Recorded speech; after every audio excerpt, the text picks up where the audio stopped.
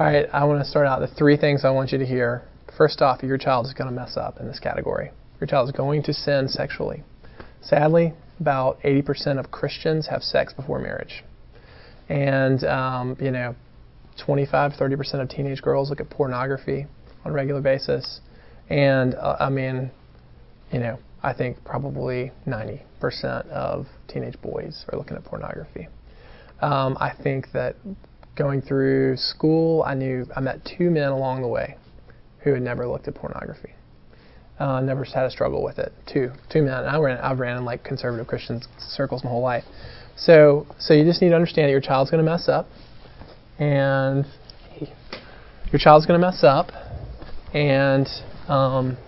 so preemptively, when we talk about this, hey Mark, you can see, preemptively, you need to already be preaching grace and God's forgiveness to your child all along the way. Because the real enemy is shame, because shame just makes issues in this category much, much worse.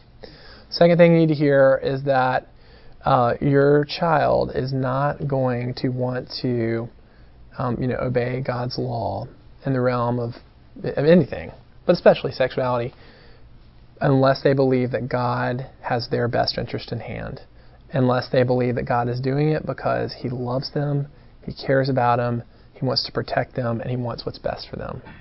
The law is completely powerless. It says in the Bible. Just trying to scare the crud out of them that's not an effective strategy, and we're going to look at that as we go through this.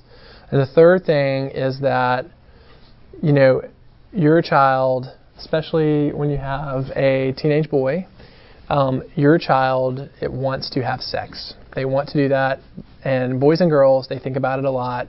And here's the thing, we're going to develop this a lot at the end, but you need to affirm that desire and help them understand that their desire is not a bad thing. But you really need to help them understand that their desire for sex is really a desire for intimacy, and it's a desire to be validated as a person. That's really, and the culture, talk about this more, but the culture is telling them the only place you'll find validation, the only place you'll find intimacy is sex. Sex.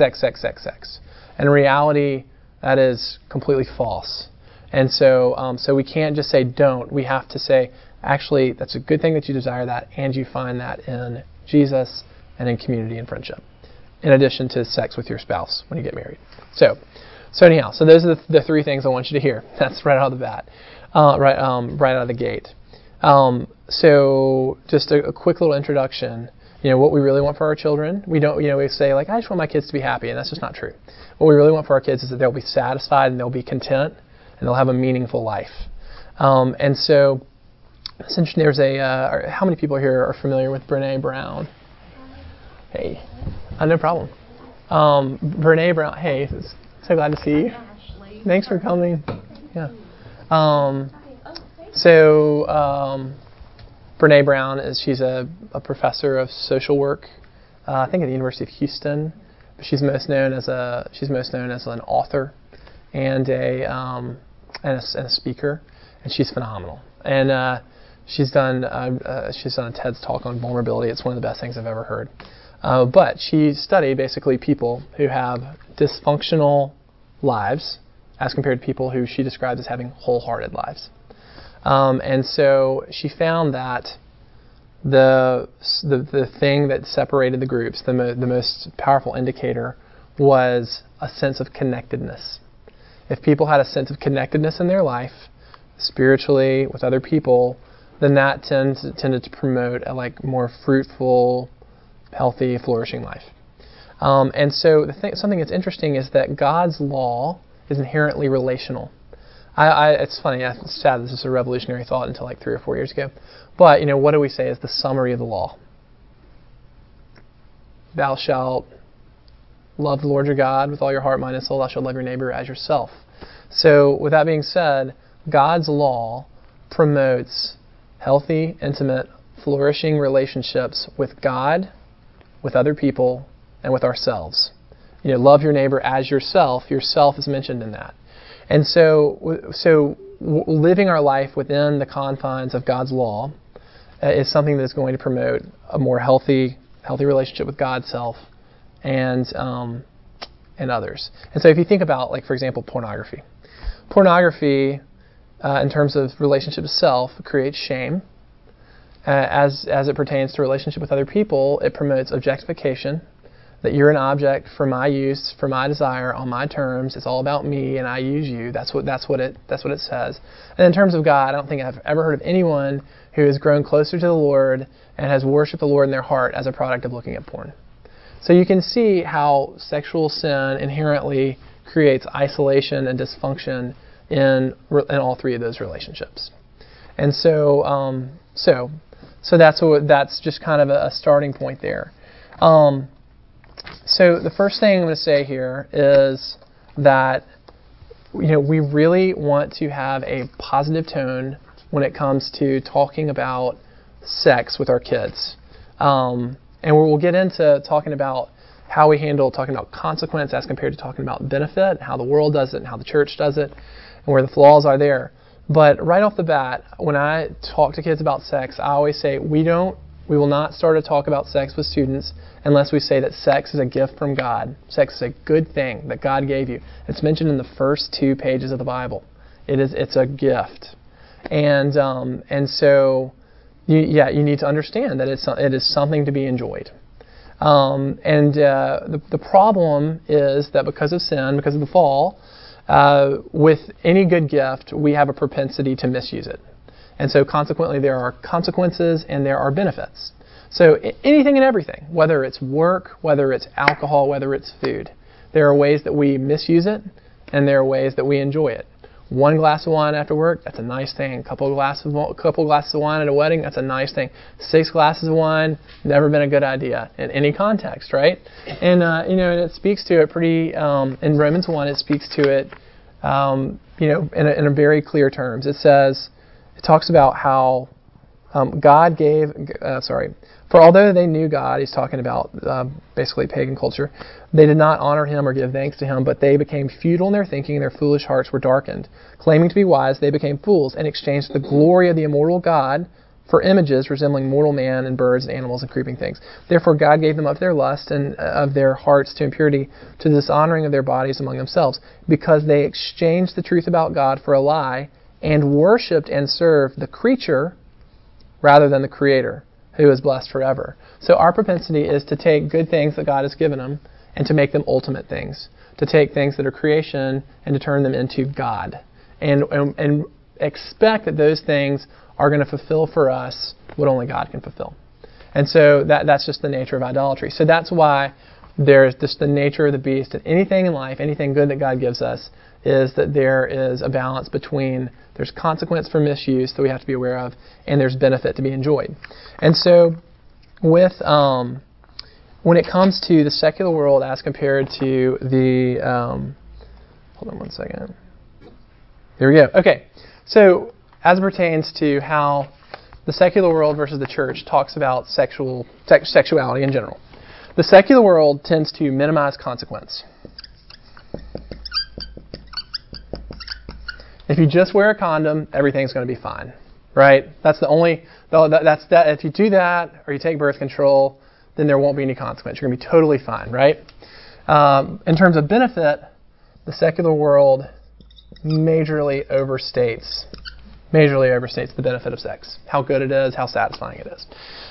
So, focusing on this first, in terms of minimizing. The secular world is especially bad about talking about the negative emotional consequence of having premarital sex, or having sex promiscuously.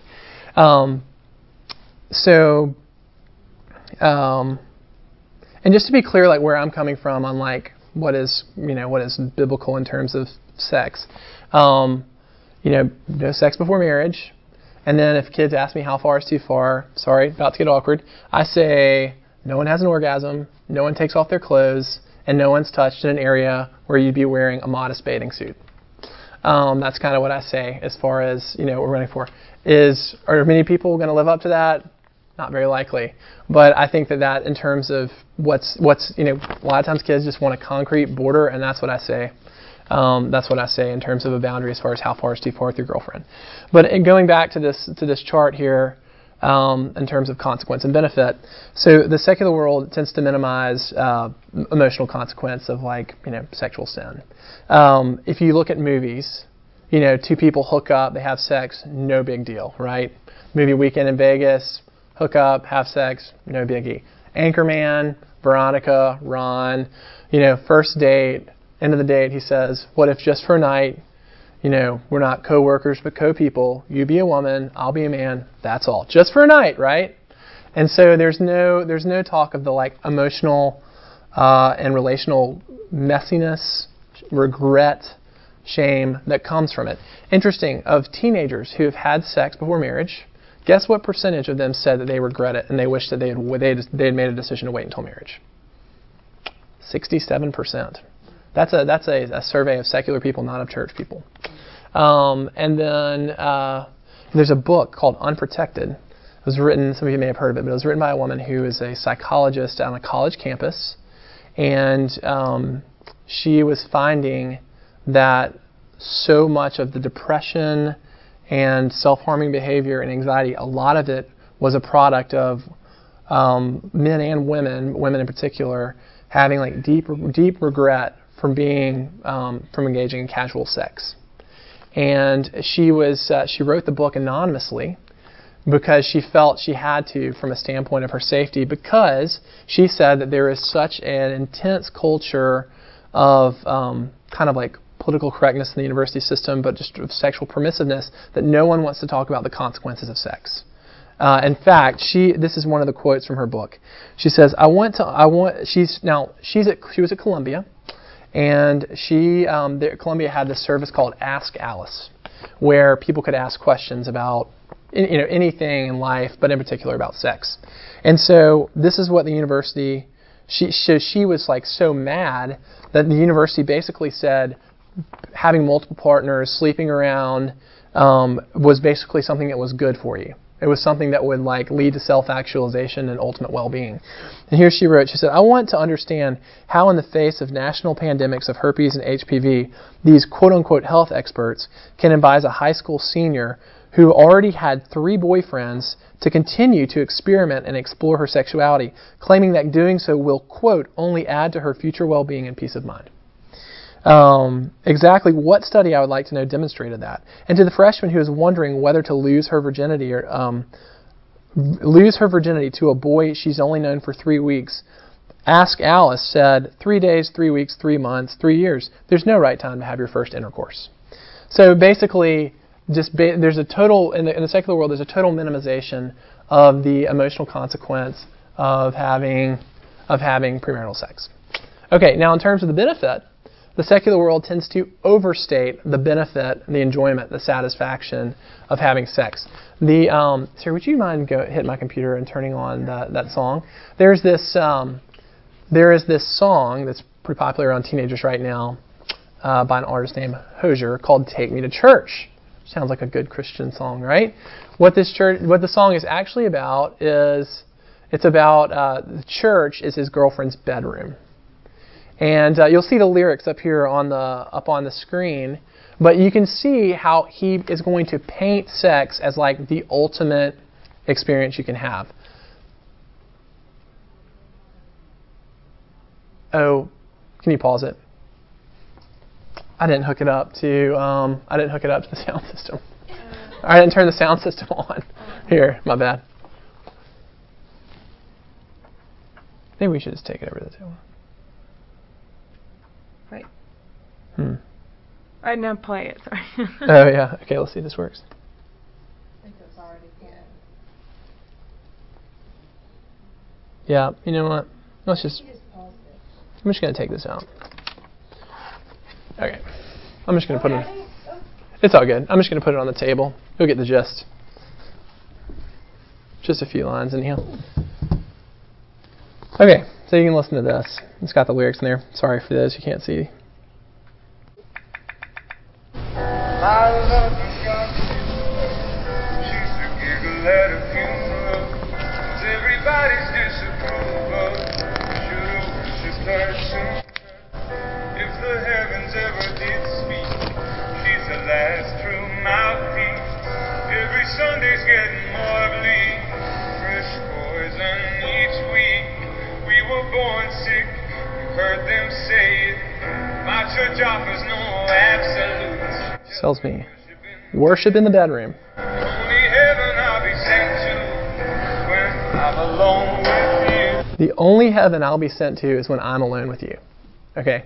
Now there's more to the song. The song's a little more complicated than that. But you can see right out of the gate this idea of I should have worshipped my lover sooner. And she says worship is in the bedroom. And then he says the only heaven I'll be sent to is when I'm alone with you. So basically he is saying the ultimate human experience is having sex. Okay? And so look, sex is really a nice thing. It really is. It's a great gift. It's something enjoyable. It's just not that great. It's not, if you were an insecure person and you go home and you have sex, you're going to still be an insecure person. If you don't like your job and you go home, have sex with your wife, you're still going to hate your job when you get up in the morning. It's just, and I think this is important. I think this is important to, I think it's important for us to use the culture. It really frustrates Satan when we turn the culture in on itself. And so when all this stuff that you're seeing, that's on the TV and you're so frustrated and you just want to turn it off. Well, yeah, turn it off, absolutely. But don't turn it off without explaining what is the world saying here? Ask your child, what are they saying about sex? Oh, they're saying there's no consequence. Well, let me just tell you, just not the case. Interesting quote here. This is a Harvard study from the 1970s after the sexual revolution. A PhD did a study. He says, not long after the sexual revolution was underway, clinicians observed that the new sexual freedom was creating a psychological disaster on the campus. We began to study Harvard students who complained of emptiness and despondency. There was a gap between their social conscience and their morality they were practicing in their personal lives. They knew sexual permissiveness was leading to empty relationships and feelings of self-contempt. Many of these students were preoccupied with passing of time and with death. They yearned for meaning and for a moral framework. When some of them moved away from moral wellness into a system of clear values, typically embracing a drug-free lifestyle and a stricter sexual code, they reported that their relationships with the opposite sex improved, as did relationships with their peers in general, and relationships with their parents and their academic performance. So anyhow, but anyhow, when we need to undermine the culture to say no, there really is actually consequence. It really does complicate relationships. Especially when you get dumped. You've been sexually active with somebody, boys and girls alike. It's very hard. It's very, very difficult, and there's a deep sense of betrayal, as compared if you're having a non-sexual relationship. And then two, overstate, hey bud, it's good, but it's not that good. I say that to boys in Bible study. I'm like, I get to have sex, I'm married, that's really nice, but it's not it's not going to change your life. All right, so that's the secular world and how it treats sexuality. Now, the church has its own set of issues. In terms of consequence, the church tends to overemphasize consequence, but I wouldn't even really say that that's the issue, because you can talk about consequence a lot in a loving way. What the church has a problem with is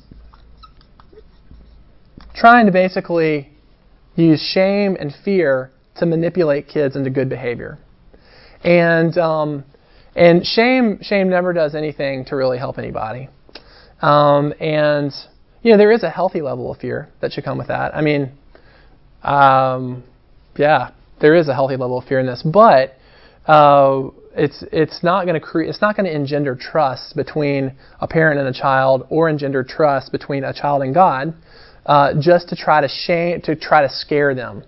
And here's the thing too, is they're going to have a friend who's had sex, and their friend's going to say, "Oh, seems kind of fun," or they're going to have sex, and they're going to be like, "I actually kind of enjoyed that. That was actually kind of fun."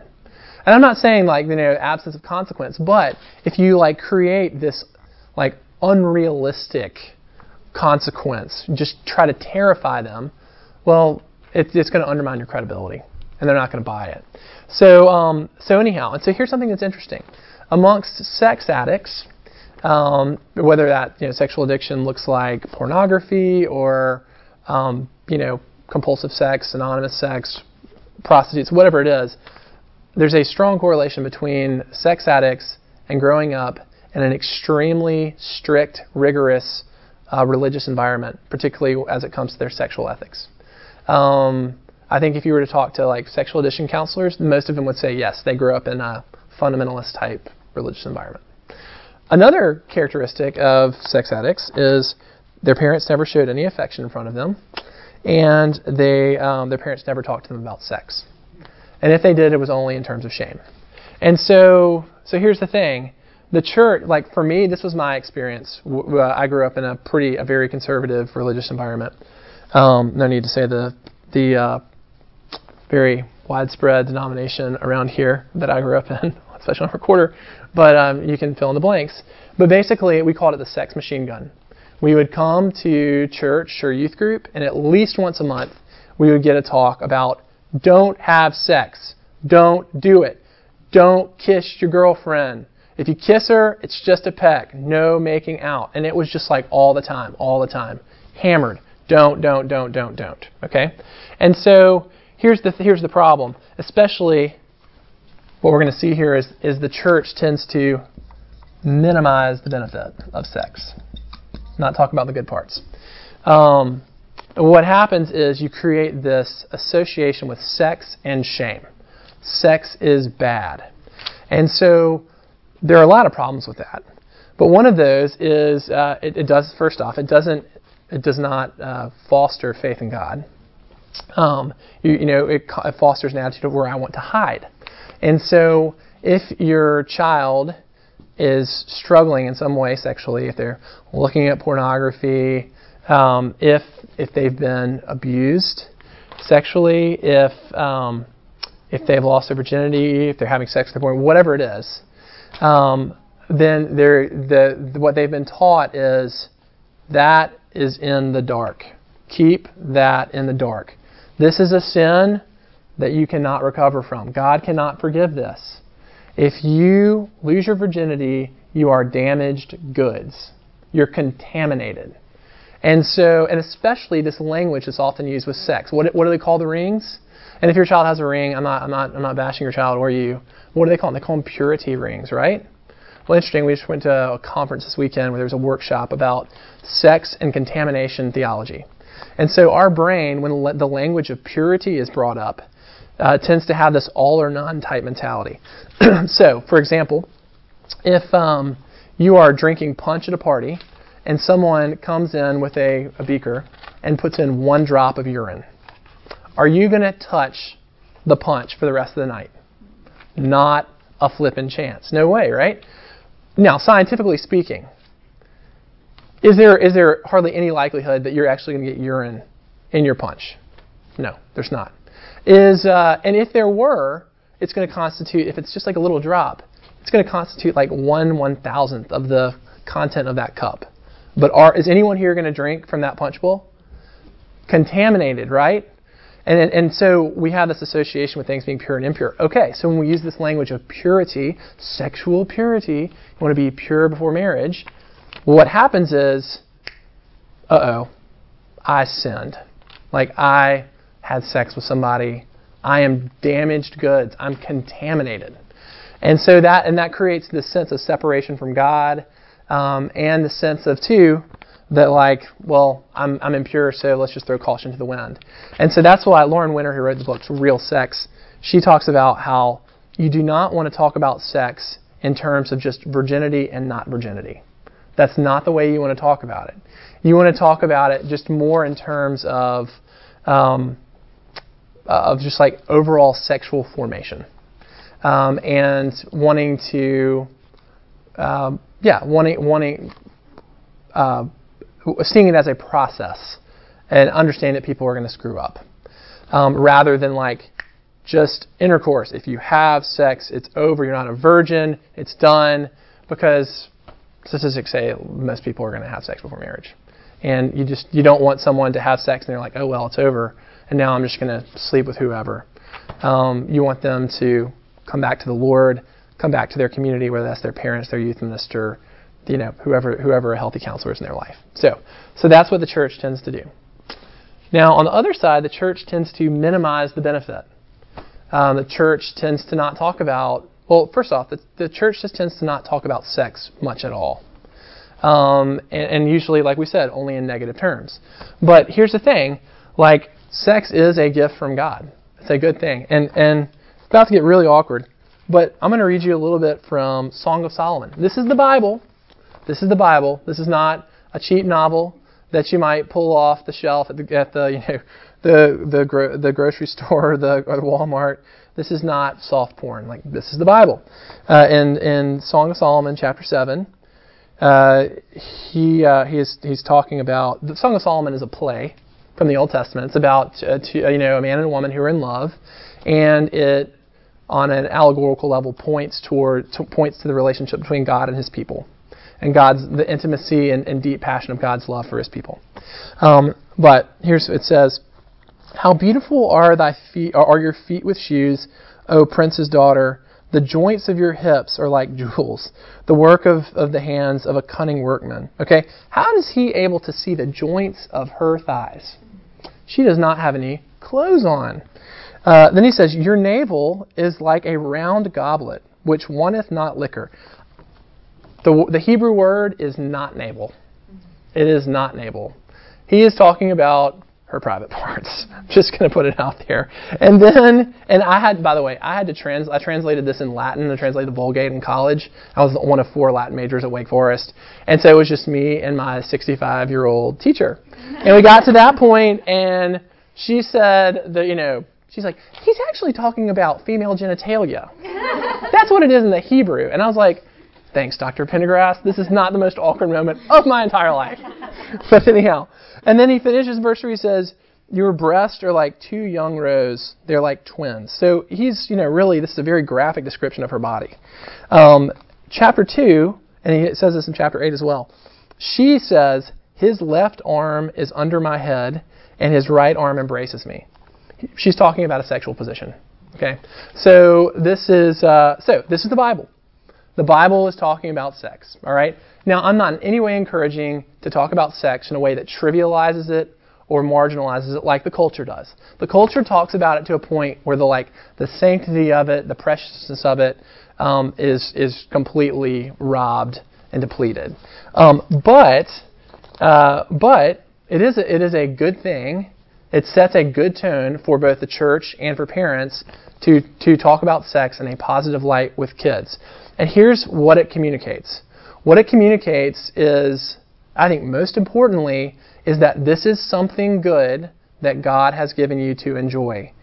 And here's the thing, because if we don't understand that God loves us, if we don't understand that God desires to bless us, He desires to be gracious to us, then we're not going to trust Him with the rules. We're going to be like Adam and Eve in the garden. That's how we naturally are. And we're going to believe God is holding out on us, right? I mean, that's typically for teenagers or college students who are Christians who have been taught, don't have sex before marriage. There really is this feeling of why is God doing this to me? If you're a 16, 17-year-old boy, you're like, why does God want to torture me? And so with that being said, it just reinforces that God does not want to torture you. He's not being a jerk. He's not holding out.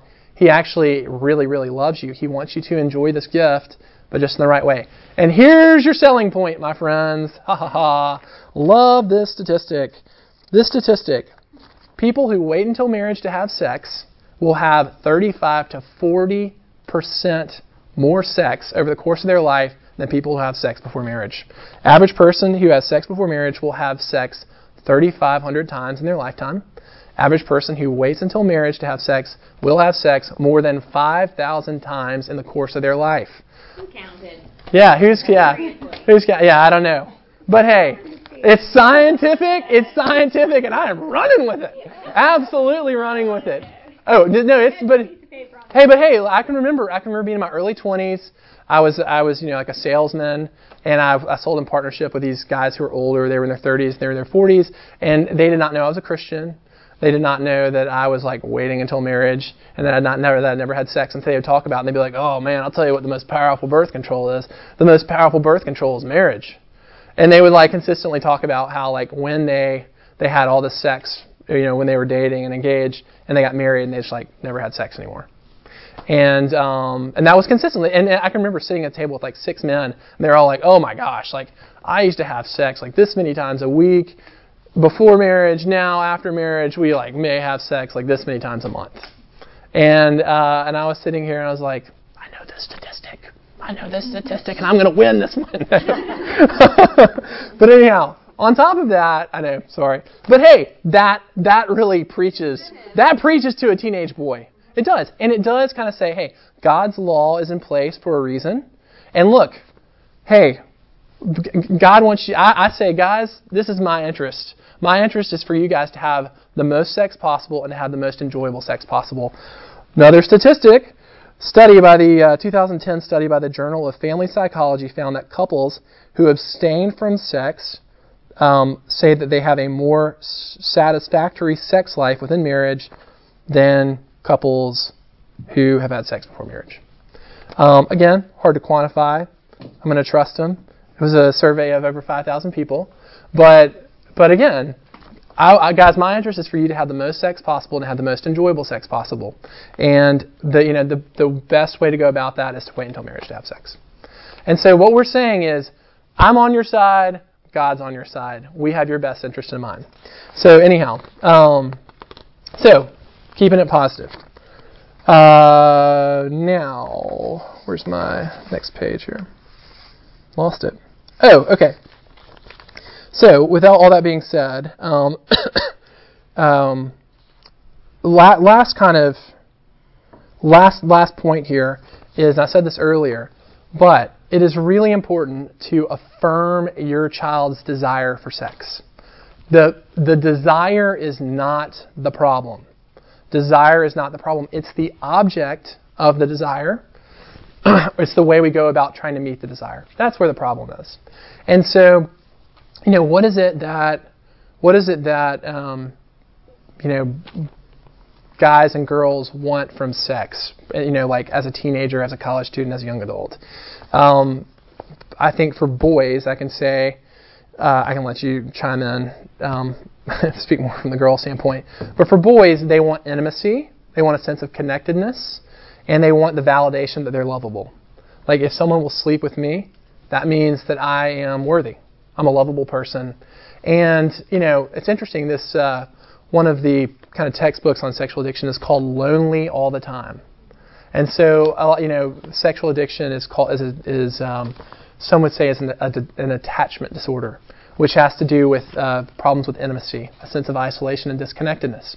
And so whether it's, seeking to fix that in pornography, prostitution, or just premarital sex, like the issue at hand is loneliness. And so if you're only, and the desire is a sense of connectedness and intimacy, going back to what God's law promotes healthy, connected, intimate relationship with God, self, and others. And so here's the thing.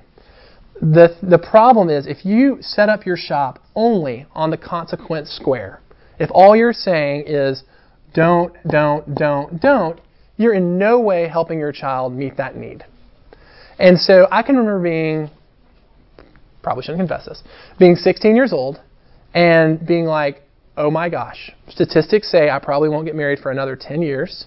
I'm going to die.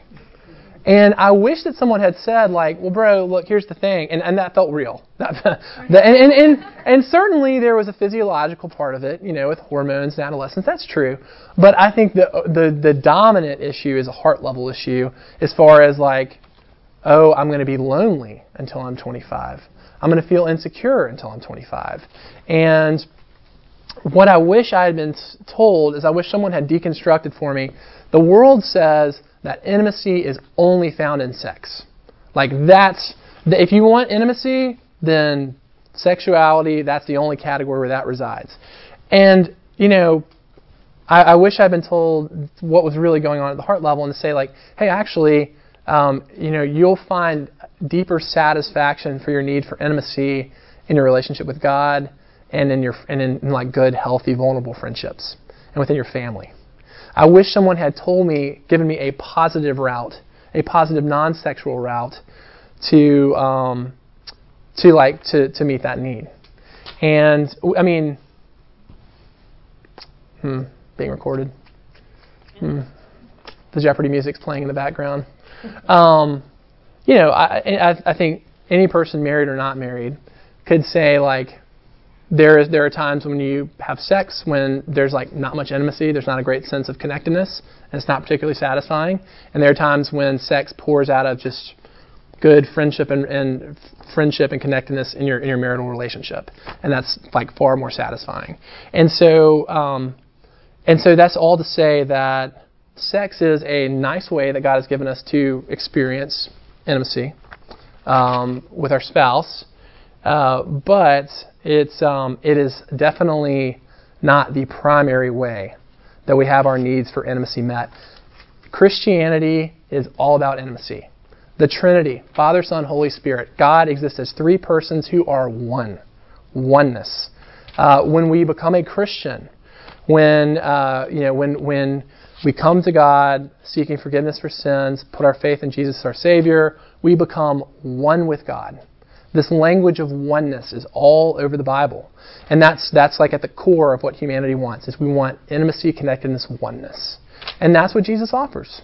He offers us participation in the life of the Trinity. Like that's mind-boggling.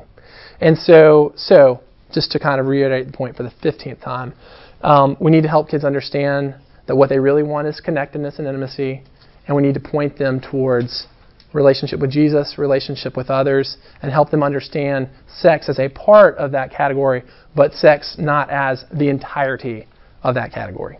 So that is pretty much all I have. I think I have like practical considerations, and this is really just going to be repetitive, so I'm going to rifle through it. We can talk, and I'll turn off the recorder. But first, practical consideration: just talk about sex in positive terms.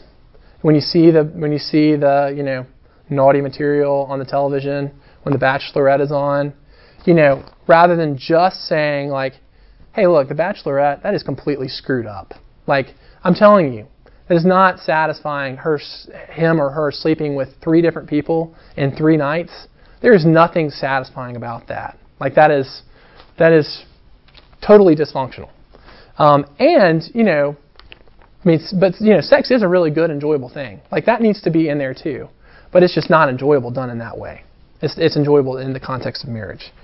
It's most enjoyable because people who've had sex before marriage would probably say that sex is pretty darn enjoyable, but just in terms of long term, not satisfying.